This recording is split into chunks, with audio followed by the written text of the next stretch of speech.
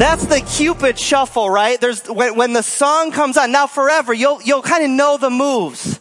But the preacher in Hebrews, he's not doing the Cupid shuffle, he's doing the high priest shuffle. He wants to play this other track that he's about to give us. He wants to play it over and over and over again, because when it's playing, the preacher's heart begins to dance, and he wants your heart to dance as well. So he's going to sing a new song countlessly to us over the next few chapters. Let me just show you Hebrews chapter 4 in a comparison between Hebrews chapter 10. I'm not sure if all of you can see this, but everyone say inclusio for me. Inclusio. Inclusio is a biblical studies word which stresses kind of what's happening. In our passage in Hebrews chapter 4, verses 14 to 16, we're beginning a new section in Hebrews on the great high priest. We're going to keep hitting that note over and over and over again till we get to chapter 10. And I'm not sure if you can see this, but in chapter 10, we have almost the exact same wording shows up that's going to show up this morning. That's what biblical scholars call an inclusio. It's like a sandwich. It's like you begin and end a section to let people know everything in here is all about this topic. And so that's what it's all about. Like, this is the song that we're going to be playing. What that means is over the next 5 months, as we listen to the words of these next 5 chapters, this high priest stuff, we are in effect learning the high priest shuffle. It's not a pop song. It's really a theology song. It's not meant to just make your feet move to the right and to the left, but it's meant to make your heart sing to your Savior. So if we hear it enough, by the time we get to Hebrews chapter 10 and the volume turns up and that DJ preacher says for the final time, Jesus is our high priest, when he gets there, all of us should just really love that truth so much that we could just like step out into the dance floor and just dance like no one is watching, and sing like no one is listening, like we're just there, and we know the song and we know the moves and we're just getting into it. And if that happens, I think that's going to be pretty significant, because I'm guessing that right now, hardly any of us, if we're honest, really even cares. Hardly any of us would dance to the high priest shuffle. We haven't really heard it before, and we have certainly never danced to it. We're not even sure that it's a good song. We're not even sure we'd want to dance to a song like that. We may say, so what? Why would I care that I have a high priest? Do I even want a high priest? Maybe some of you want some brownie points, so you say, don't I already know a few good pastors who work at Holden Chapel? Aren't 2 pastors enough for me? Maybe that's a little bit too much for me. Do I really need another priest in my life? Is that really what this world needs? Another high priest? The preacher in Hebrews is going to say, absolutely. He will show us how silly our ignorance is, but this morning, we're really only just going to get a preview of this. This short passage is simply meant to just whet our appetites, kind of just really intensify our interest in the topic. These are really going to be like breadcrumbs. He's leading us somewhere, something even much bigger, because more is coming on this topic, believe me. So, as a preview of the coming attraction, Hebrews chapter 4, verses 14 to 16 are the first notes to get your head moving and your heart beating just a little bit quicker. It's meant to get you up and in position to start to begin to dance. So let's get into one of the most groovy, one of the most bumping, one of the most enlightening passages in all of Scripture. Hebrews 4, verse 14. I hope you're looking at it on your phone or in the Bible. We also have this part on the screen. Here's what it says. It says, since we have a great high priest who has passed through the heavens, Jesus, the Son of God, let us hold fast our confession. Jesus isn't just a high priest. Jesus isn't just a great priest. Jesus is a great high priest. That is redundant on purpose, church. That starting position, that starting step is not an accident. Really, in those days, you might have heard about a great priest. You definitely would have heard about a high priest, but no one in the history of that world had ever talked about someone as a great high priest. It's another reminder, Jesus is not just in the biblical hall of fame. Jesus is the greatest of all time. Jesus, he's the greatest pastor this world has ever known.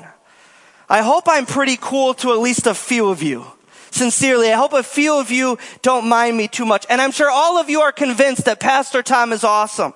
But even both of our pastoring, you put the best of what both of us can offer, both of us, what we can give simply pales in comparison to the pastoring that Jesus can do for you. I hate to burst your bubble, but while all earthly pastors are made in the image of God, Jesus is the Son of God. Billy Graham preached to the millions, but Jesus preaches to the billions. Some pastors have churches in the thousands, but in Jesus' cosmic sanctuary, thousands can fit just in the front row. This is the great high priest. He has passed through the heavens. Did you see that? The high priests in the Old Testament, they could pass through the veil in their temples, which was the most special inner place. Only the high priest could go in there one time during the year. But Jesus, he's saying, passes through the real thing. That phrase you see in the English there, who has passed through, it's from a Greek participle, which is in the perfect tense, which means we are talking about a continuous experience. That particular translation from the ESV makes it seem like this is a one and done thing that Jesus does, but that would not be the case. The verse means Jesus is walking through heaven constantly. He has full access to all of heaven's power, all of heaven's benefits, and it's like a continuous reality for Jesus. And Jesus isn't like a hoarder. He doesn't take all that power and hold it for himself or hide it in the back room. He puts all of it to use for the people that he loves, which is the church, which is you. So don't miss this. As an earthly pastor, I can only point you to Jesus. But Jesus can bring you to heaven. I've heard about heaven, but Jesus built heaven. All I can do before the throne is bow my knees, but Jesus sits on the throne and receives our praise. I get to go to heaven, but Jesus is in charge of heaven. Jesus is the landlord. Jesus has the keys. This Jesus, he is our high priest, which means any amount that we experience Jesus today, and we can experience him today, that equates to a miraculous inbreaking of heaven on earth. Jesus is able to bring a divine miracle onto earth because he's walking through those streets. He has that access that he can pour out. To say Jesus is in heaven, and that heaven is another way to say that heaven is real and heaven is closer than you think. Some of us feel so far from that place, but Jesus is close. Therefore, it says, let us hold fast our, what's that word? Confession. That word, confession can also be confidence. It's sometimes translated as fearless witness or public confession or tenacious endurance. Notice this isn't a line just for the extroverts only. Those of us who like to talk and like to be bubbly and like to be loud and like to share all of our thoughts and our feelings. This isn't just for those of us who have evangelistic gifts and God has given us something special so that we can share with people. No, this is a command for everyone. Let us hold fast our confession or our confidence. This is really a command for all of us. Be confident in Christ is what it's saying. Even if you're soft-spoken, even if you are introverted, even if you are shy, even if you don't like the limelight, no matter, if you are in Christ, you can cling to the confidence that Christ provides for you. And believe me, when you have godly confidence, people notice that. They look at that. They say, what is that? Non-Christians notice that. They notice godly confidence, and they like it. It's like a miracle that they're looking at. It's a little bit of heaven on earth. They don't have access to it, so it starts to make them curious. What is that you have? If you can keep walking with Christ through the end of COVID, we're getting to the end eventually, and all the while you keep your faith, people are going to start asking you some questions, because no one is outside the reach of God's confidence. And people need to see that, and people need to recognize that. We need to hear that whether you are a loud person, whether you are a quiet person, Christ's confidence is for all believers, not just a select few. This confidence that the preacher speaks about, or this confession, it's much deeper than a temporary feeling or like a high that you get for a second. Actually, this confidence, it's given to us by God as part of our Christian identity. We don't drum it up by going through certain rituals. Not at all. This kind of confidence can only be given to us by God himself. And then as we become a follower of God, we receive that confidence deep within us. And once we receive godly confidence, or that confession, it becomes our natural and unstoppable mood as we follow God. It becomes the mood that we're in. It's the mood of the dance. Even when our circumstances are less than ideal. Regardless, Jesus is still sitting on that throne. He's still in heaven.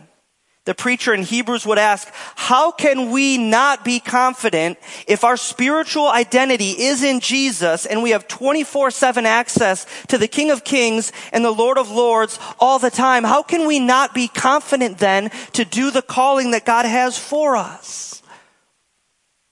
That's an interesting word to hear during COVID. I think the book of Hebrews is really a direct challenge to our apathy and our spiritual laziness and our passivity and our tendency to look down on ourselves. I think this is a challenge to that. If you have been feeling that these last few months, this verse is meant to challenge us out of that mindset for good.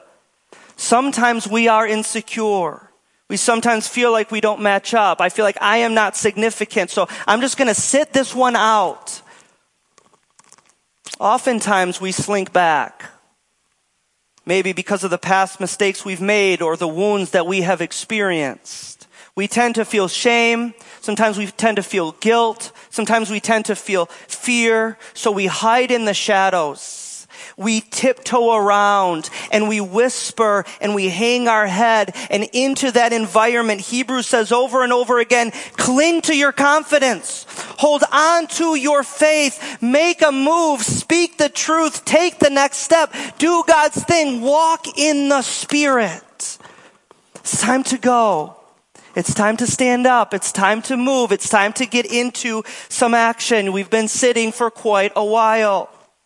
Don't believe the lie that you are a nobody, that you are a hack, or you are unimportant, or you can't do it. You know, I think we feel this all the time. I'm too young.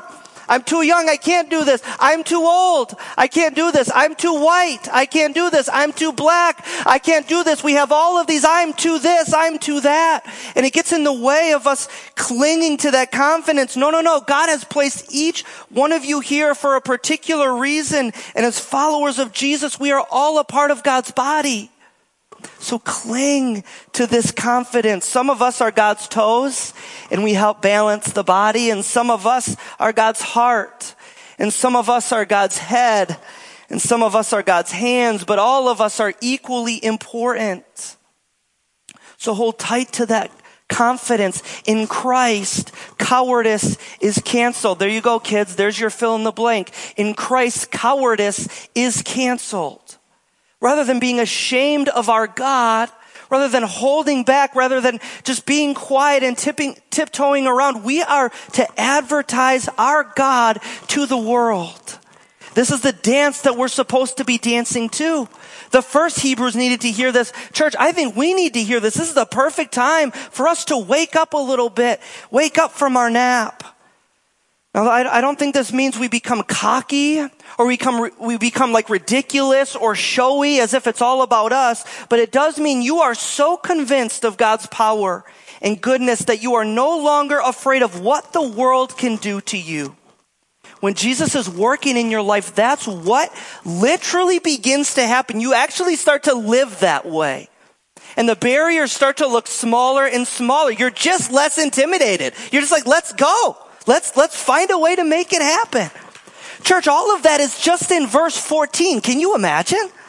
That's just verse 14. This is why I say at some point in the next 5 months, Jesus' high priesthood is going to blow your mind and it's going to make your heart sing. I'll be shocked if it doesn't. Scripture is so beautiful. Hopefully we are on to a good start.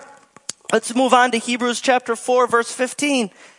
Look at it in your Bibles. It says, "For we do not have a high priest who is unable to sympathize with our weaknesses, but we have one who in every respect has been tempted as we are, yet was without sin."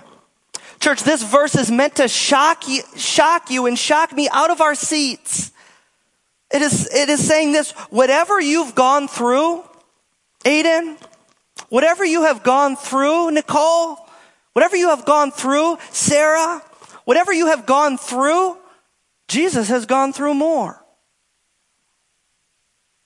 Jesus has gone through more. Jesus' battle, Richard, was harder than yours. Why do I say that? And why is that important? Let me point you to the words of one theologian who helps us understand this on a deeper level. His name is William Barclay, and he wrote a phenomenal little commentary on Hebrews. Here's what he says. Here's how he describes it. Listen to these words. He says, quote, "We fall to temptation long before the tempter has put out the whole of his power. We never know temptation at its fiercest because we fall long before that stage is reached. But Jesus was tempted far beyond anything we might experience. For in Jesus' case, the tempter put everything he possessed into the attack." He says, think of it in terms of pain. There is a degree of pain which the human can stand. And then when this degree is passed, a person loses consciousness. It is the same with temptation. Faced with temptation, here's what he says, we collapse.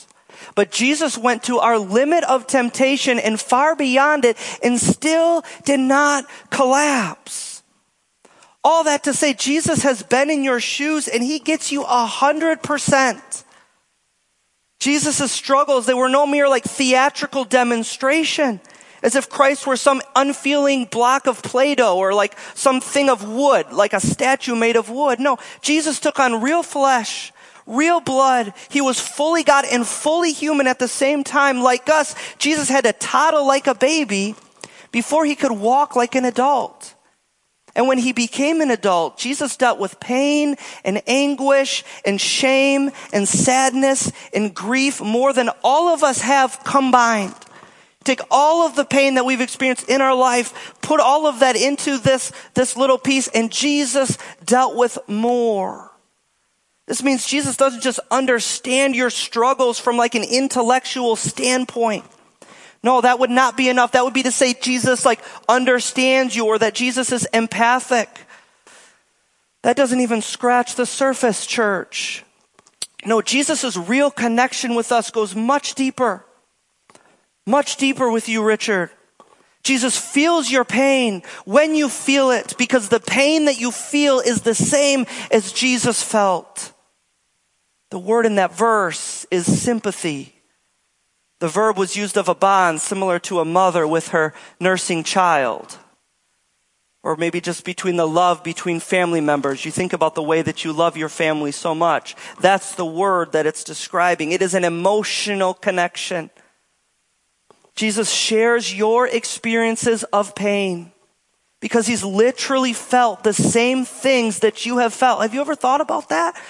I was thinking a lot about that this week. Jesus has felt the exact pain that I have felt in my life.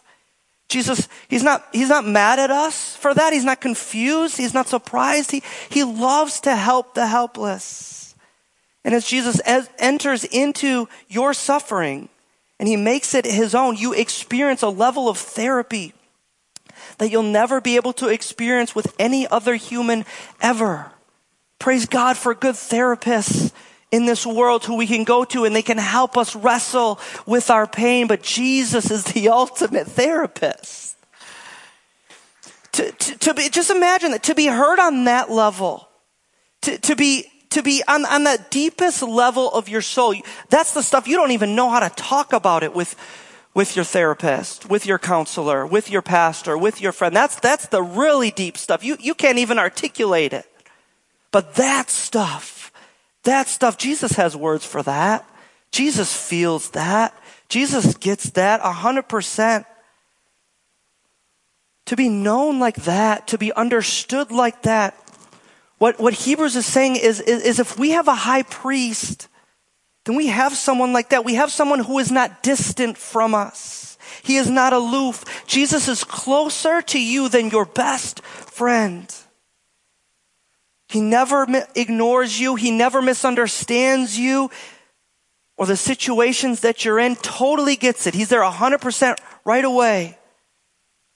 I like how Philip Hughes puts it in his commentary. It's so wonderful. He says it like this. He says, what we and they needed was not a fellow loser, but we needed a winner.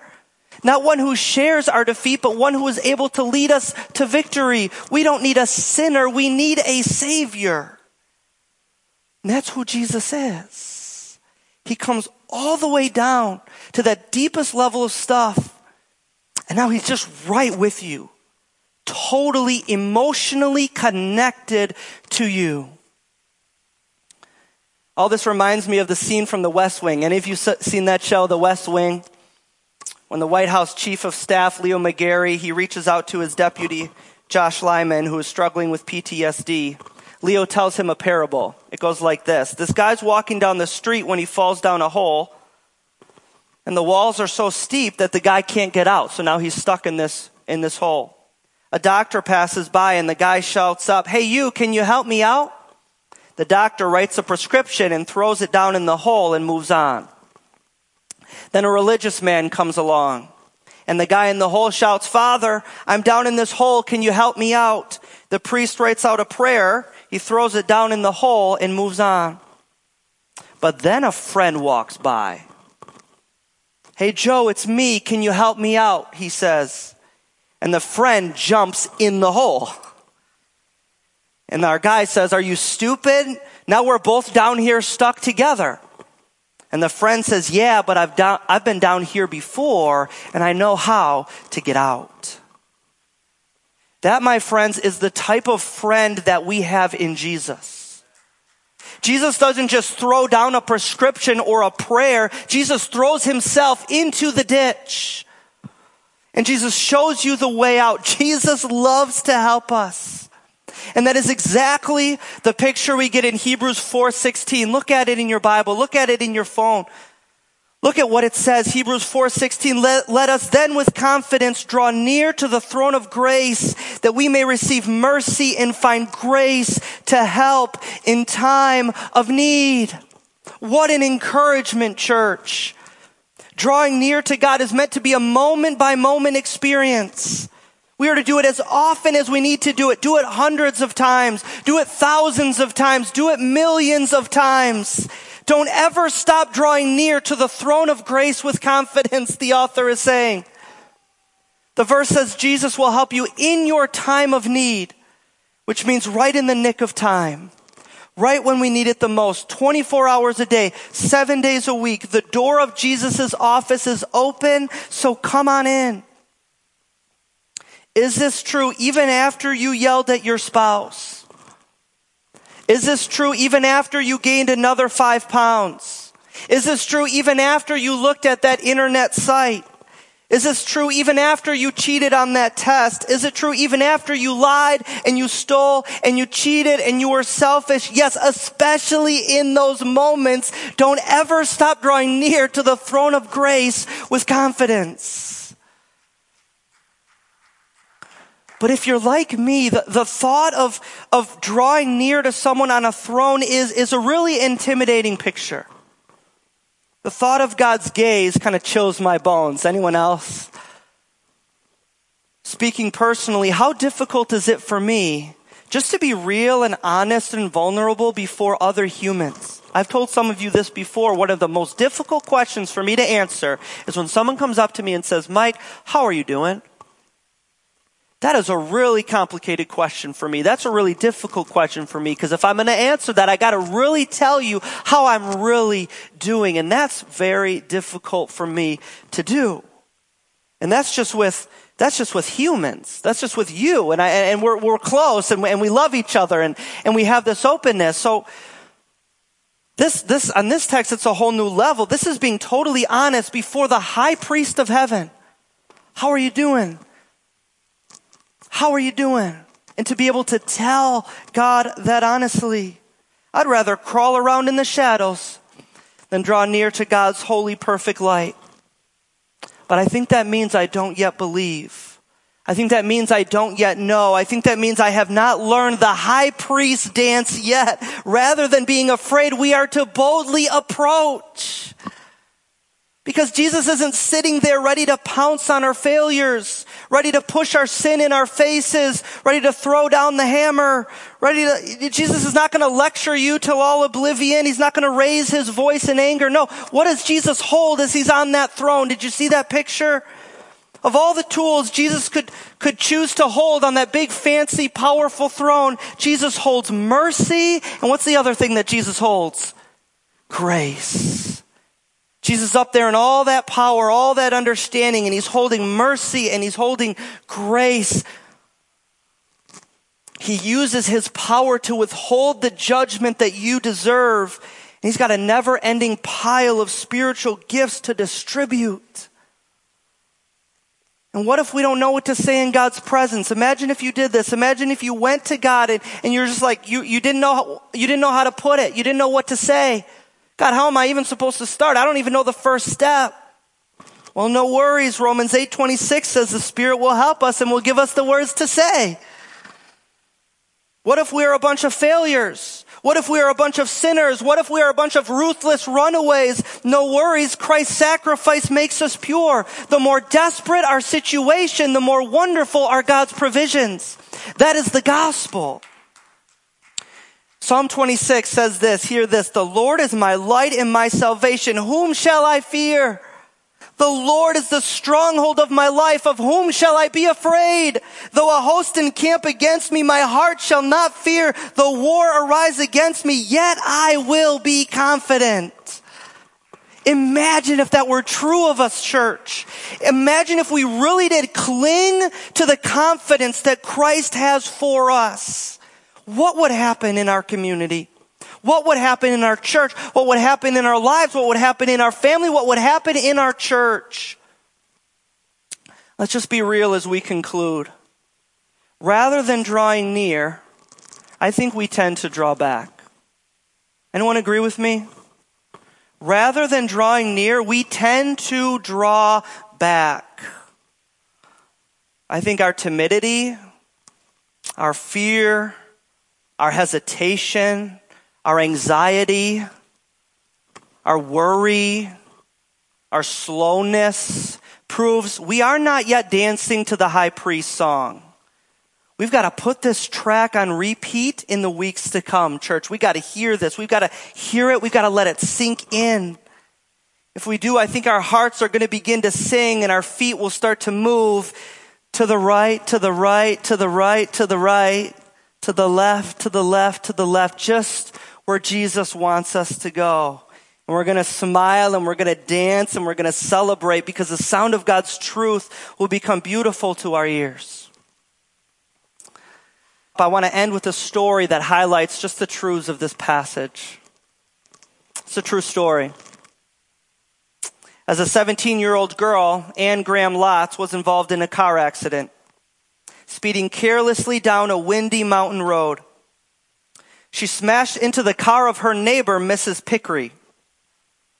Anne was afraid to tell her father, Billy Graham, about the incident, so for the rest of the day she avoided him. Any of you ever been there? I have. Been in a few car accidents myself. When she finally came home, Anne tried to tiptoe around her dad, tried to avoid her dad when she got in the house, but there he was standing in the kitchen waiting for her.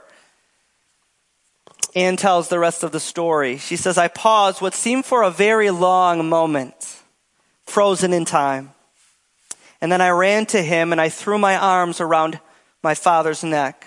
I told him about the wreck, how I had driven too fast and I smashed into the neighbor's car. I told him it wasn't her fault, it was all my fault. And as I wept on his shoulder, he said 4 things to me. He said, number 1, Ann, I knew all about your wreck. Miss Pickery came up and told me the whole story. I was just waiting for you to come up and tell me yourself. Number 2, hey Ann, I love you. Number 3, Ann, we can fix the car. And number 4, Ann, you're going to be a better driver because of what happened. She concludes, sooner or later, all of us will be involved in some sort of wreck.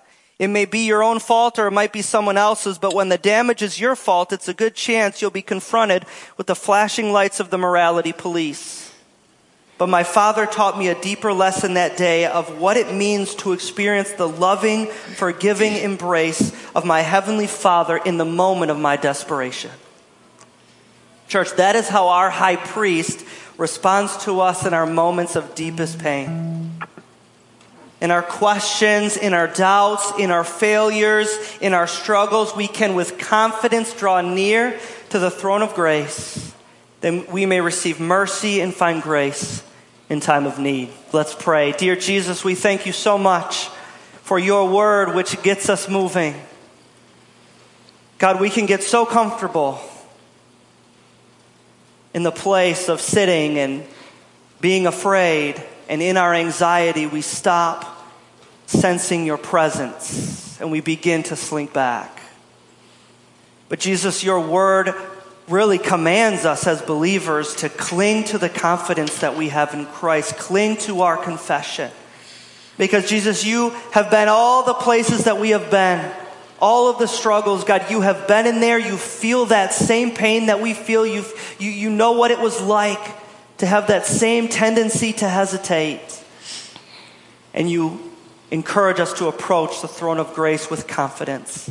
God, help us to see you as you really are. God, not as someone who wants to throw down the hammer, not as someone who wants to lecture us, not as someone who wants to hold justice against us, God, but you give us your grace and your mercy. And God, if we could get that into our hearts, we'll begin to dance.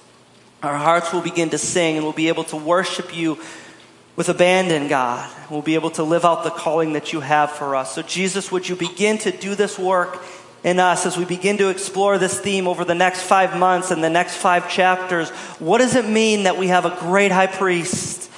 What does that mean for our life, and how can that change the way that we walk? Jesus, show us the way. We thank you for this time that we've had in your word. In Jesus' name we pray. Amen.